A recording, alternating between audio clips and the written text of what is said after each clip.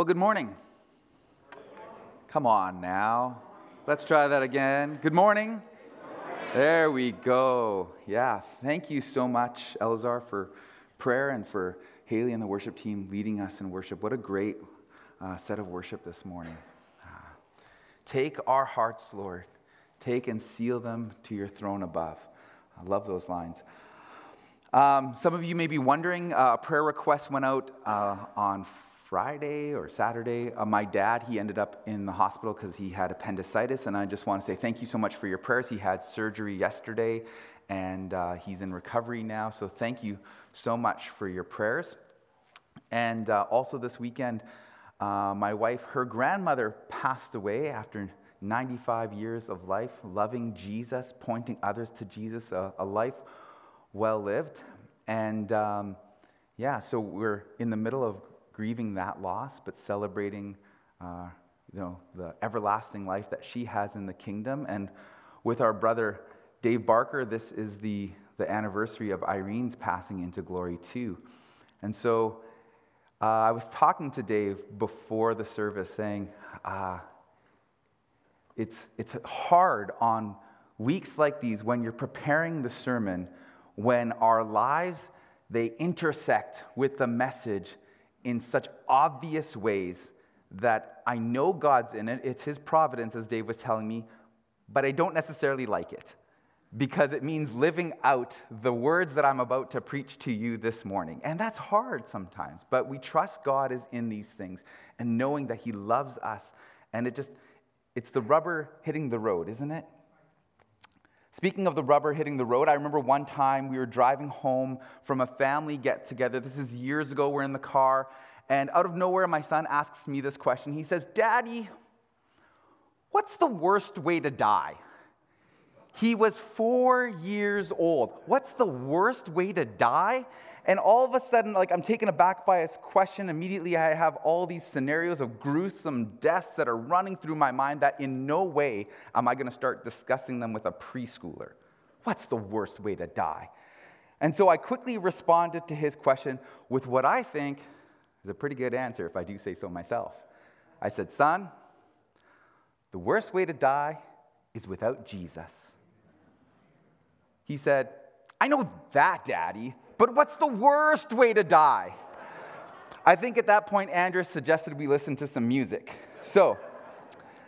But that story is so memorable to me, not only because my 4-year-old had already started thinking about death, but in the days that followed, it got me thinking about that answer I gave to him, that indeed, the worst way to die is without Jesus.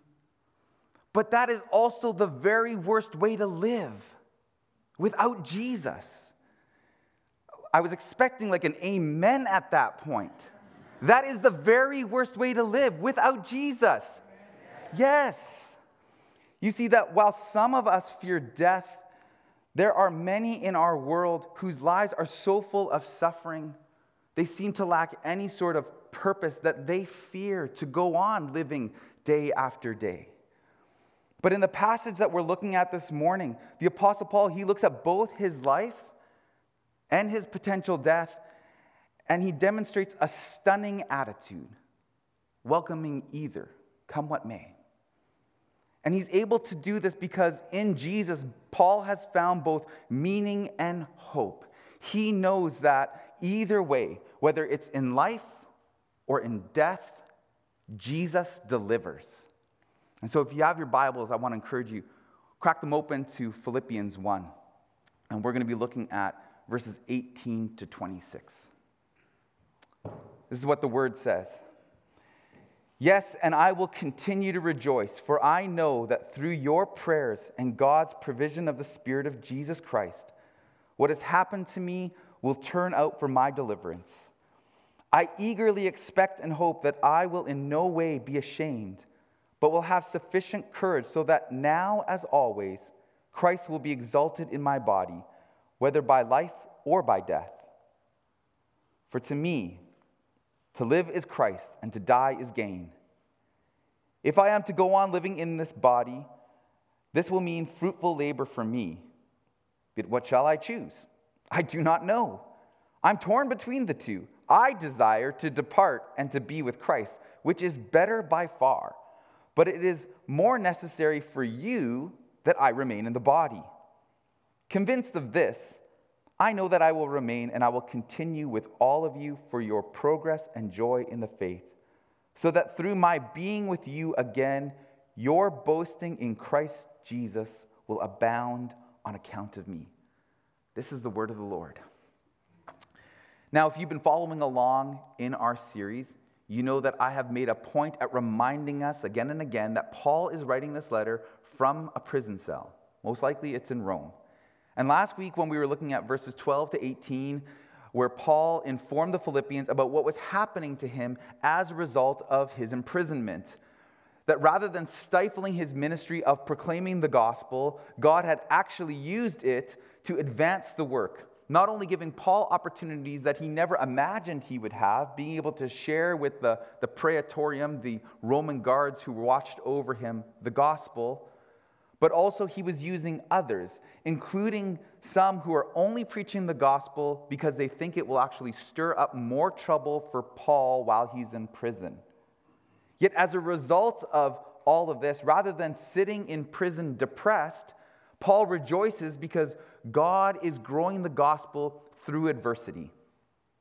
Now here in the passage we're looking at today, Paul says that he has even more reasons to rejoice.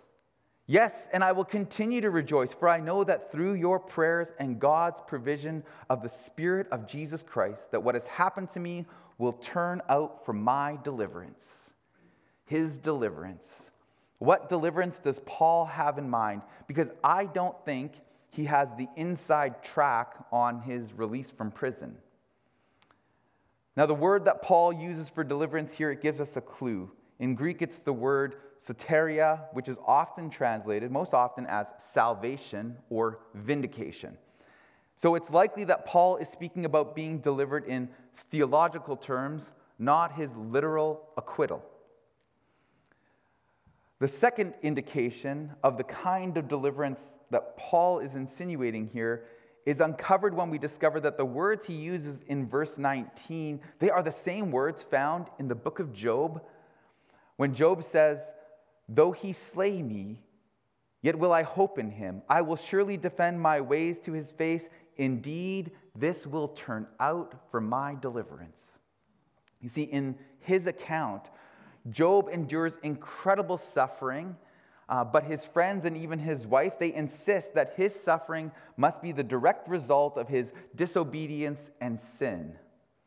But in the final part of that book, God shows up, and not only does he vindicate Job, informing his friends that Job's suffering has nothing to do with disobedience, that it is a part of living in a fallen world, but God also relieves Job, delivering him of the terrible suffering that he was going through, and God blesses him.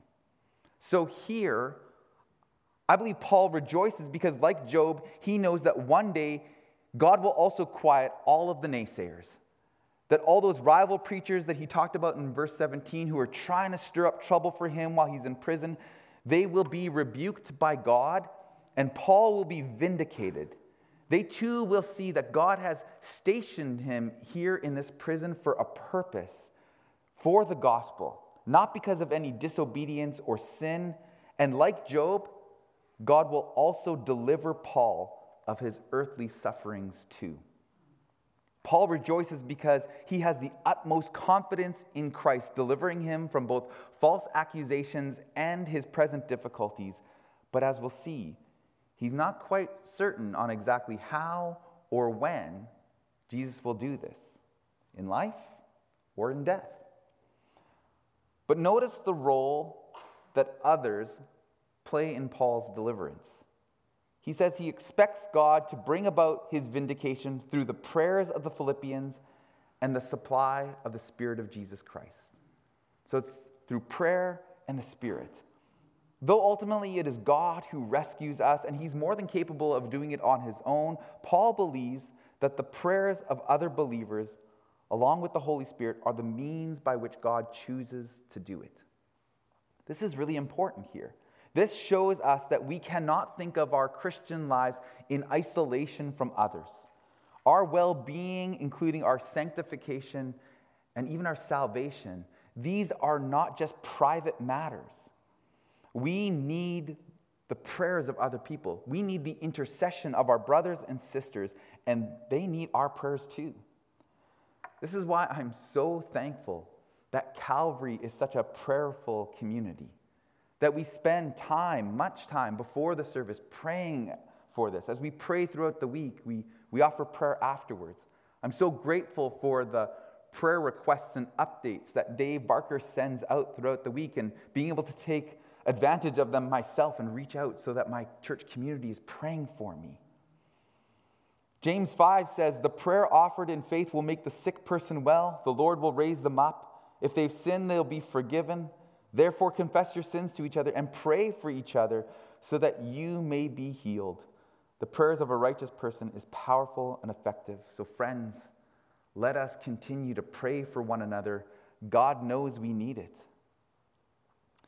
Now in verse 20, Paul seems to be anticipating his upcoming trial when he says, I eagerly expect and hope that in no way to be ashamed, but will have sufficient courage so that now, as always, Christ will be exalted in my body, whether by life or by death.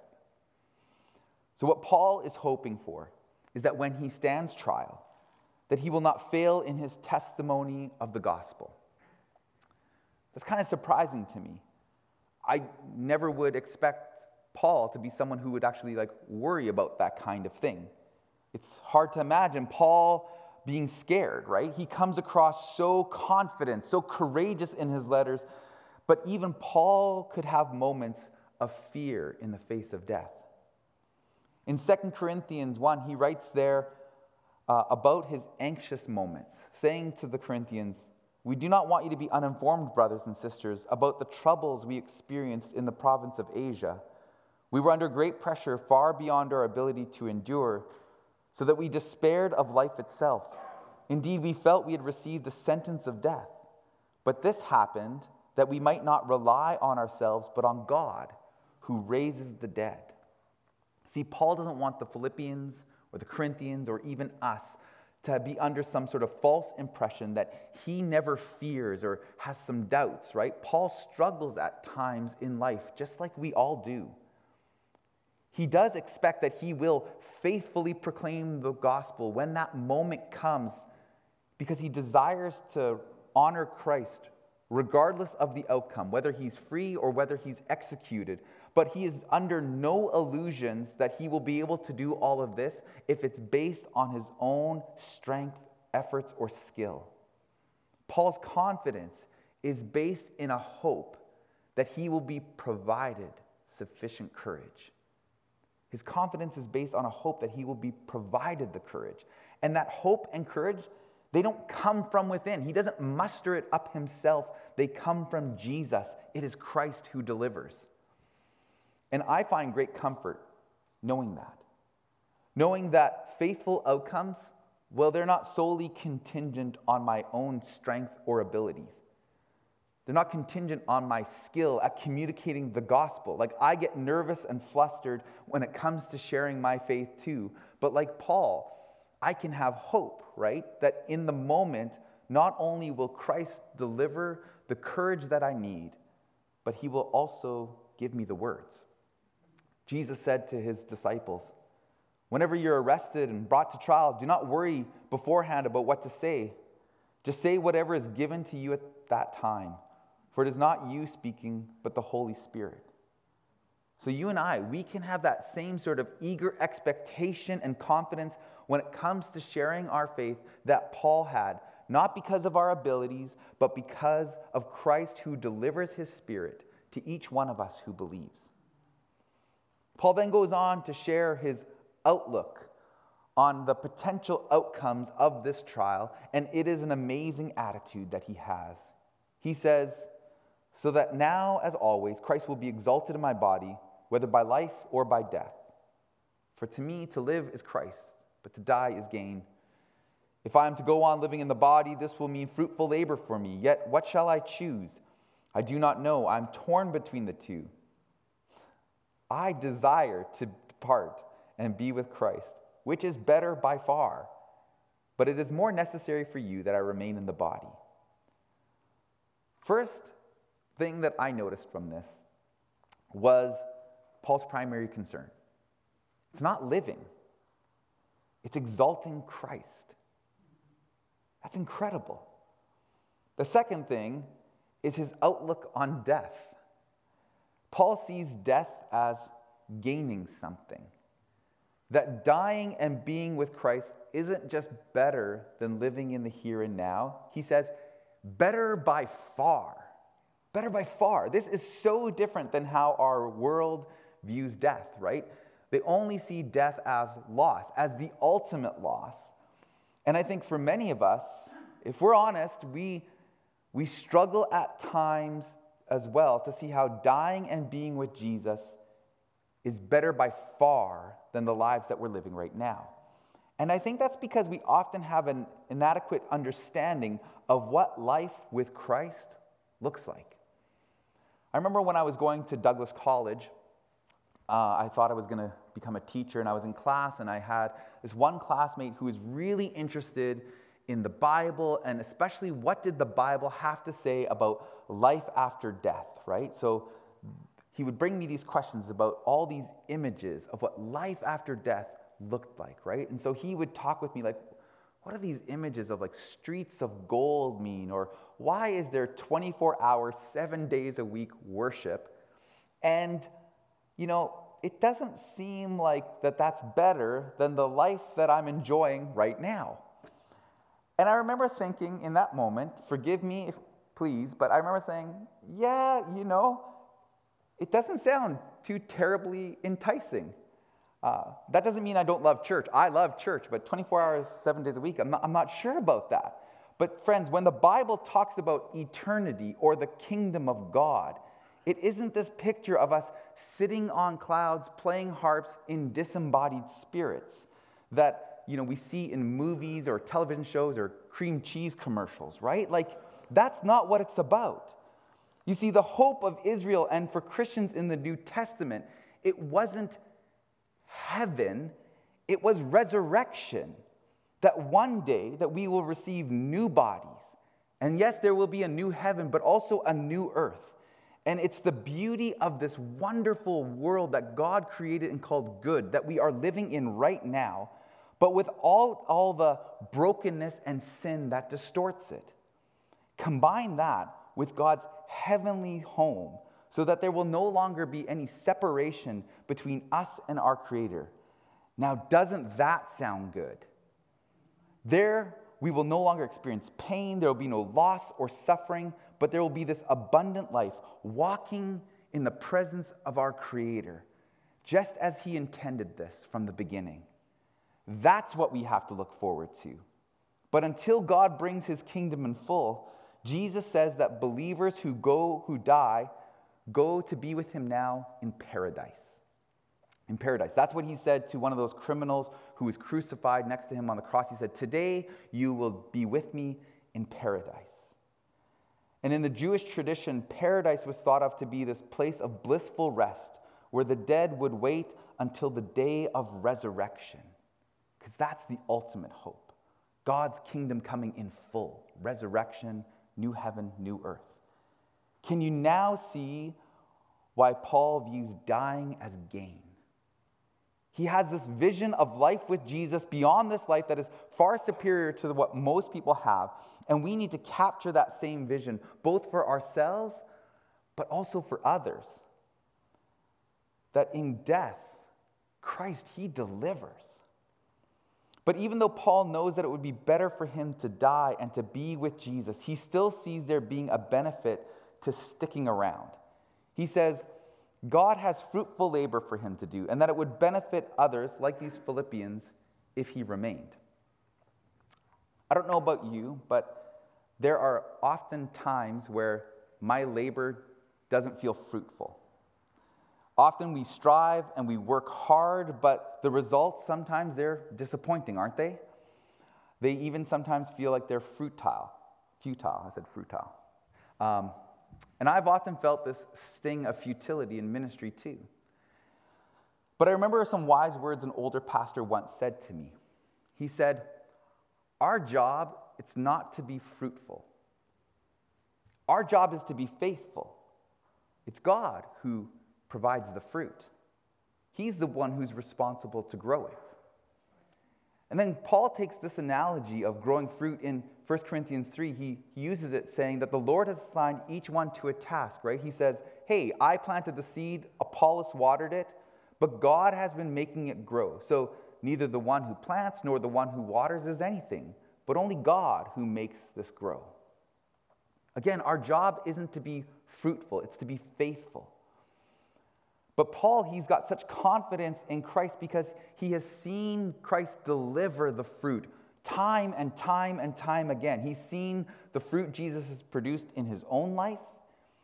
He's seen him deliver the fruit while he's been in prison, and he's even seen it in the life of his churches that he ministers to, like the Philippians, that in life, Christ delivers.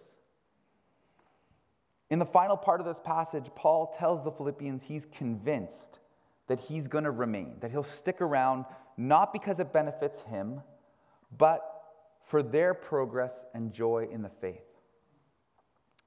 That's a really unique way of looking at our life and death, isn't it? That it's not viewing them in light of what's best for us, but how they might best serve others. Because I'm sure we've all had family members or people in our lives who maybe they're elderly and they're sick and they have no quality of life, and we wonder, they stick around day after day, month after month, year after year, and we're like, Lord, why don't you take them? When I was younger, I remember my grandmother, my Oma, saying to me, and she was already in her late 80s, saying that she was ready to go home to the Lord. That was a little shocking for me as a little kid to be like, oh, she's ready to die. Whoa.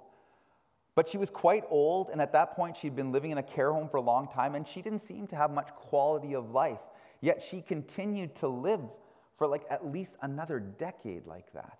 And we wondered at times, like, why didn't the Lord take her home sooner? Like, obviously, it would have been way better for her. And yet, her life still served others. My dad, he reflects often on how during those waning years, she never complained. She was always grateful, and she was content despite her circumstances. She was a model of Christ-like faith to us. See, when Paul says that he'll remain for their sake, he is suggesting that the Lord may not take people to be with him because it serves other people better to have them around. And it may not be apparent to us how God will use them. But like Paul, our lives should be marked by serving others in service of King Jesus. Our lives need to be marked by serving others. Because that's exactly what marked Christ's life, isn't it? He said, the Son of Man did not come to be served, but to serve, and to give his life as a ransom for many. Jesus' life and death, it served humanity out of his obedience to God his Father. And through his life, we see how he extended mercy and healing, how he restored marginalized people, how he comforted the brokenhearted. And then through his death, he bought us forgiveness, showed us grace, and also a way to be reconciled to God. In life and in death, Christ delivered. And so those who trust in him can say with Paul, to live is Christ, and to die is gain. But friends, death is only a gain for those whose life is in Christ. Death is only a gain for those whose life is in Christ. In John 3, it says, for God did not send his Son into the world to condemn the world, but to save the world, to deliver the world through him. Whoever believes in him is not condemned, but whoever does not believe stands condemned already because they have not believed in the name of God's one and only Son. Death is only a gain for those whose life is in Christ, and God desperately wants all of us to find this life in Christ, this good life, this abundant, everlasting life that is only found through faith in Jesus. In 2 Peter 3, the apostle says, "The Lord is not slow in keeping his promises, as some understand slowness. Instead, he's patient with you, not wanting anyone to perish, but everyone to come to repentance." And that's our hope too, that we would all come to repentance, that we would all put our confidence in Jesus, and like Paul, we would be able to face whatever comes, whatever the future holds, life or death, because we know that Jesus delivers. Again, in these final verses here, Paul tells the Philippians, he says, "I will continue with all of you for your progress and joy in the faith, so that through my being with you again, your boasting in Christ will abound on account of me." Paul says that the main purpose for him being with them is their progress and their joy in the faith. That's his main purpose, for their progress and joy in the faith. This should challenge how each one of us sees our responsibility to one another here in this place. That one of our main purposes and priorities as Christ followers is for others' progress, for their joy in the faith. And if this is the case, then perhaps we need to ask ourselves some questions before we, take a certain action or send a certain email or make that comment. Like, is what we're doing for us, or does it serve them? Does this help others to progress? Does this bring joy to their faith? Because if not, then maybe we need to stop and think again. Maybe we need to pray about it or turn from it. Literally, repent. Remember, Jesus said he did not come into the world to be served, but to serve. And after he washed his disciples' feet, he said, "I've set an example for you that you should do as I have done." So who are we serving? Are our lives marked by serving others in obedience to Christ? Finally, Paul desires that his being with them would cause them to boast in Christ Jesus on account of him. Now, this could maybe sound a little arrogant, but it's not. He is hoping that they'll be able to boast in Christ first because Jesus answered their prayers that he was released from prison. So if he's with them, it means he's set free. So they can boast in Christ that their prayer was answered. But also that they'll boast in Christ because through delivering Paul to them, well, their faith is progressing because of his support. That their joy is growing because of his encouragement. And shouldn't that be each one of our desires, that our company causes boasting in Jesus? Like, I thank God for the youth staff here at this church. Because of them, my eldest son, he is growing in his faith. I give thanks to God for those who are in children's ministry here at our church, who make my youngest son glad to come to church. He's got joy coming to church. And I sure hope that God is using me like that for your progress, for your joy in the faith, because our goal should be that others thank God that we're a part of this community, not the alternative. Not because they're not thanking God that we're a part of this community because we're so great or we're so special, but because he's using us to bless and encourage them in their faith. Isn't that the goal? That God is using us to bless and encourage others. So let's have that as our goal as we go into this week, as we go into this day. How are we blessing others, encouraging them, so that they're progressing in their faith, so that their faith is a joy?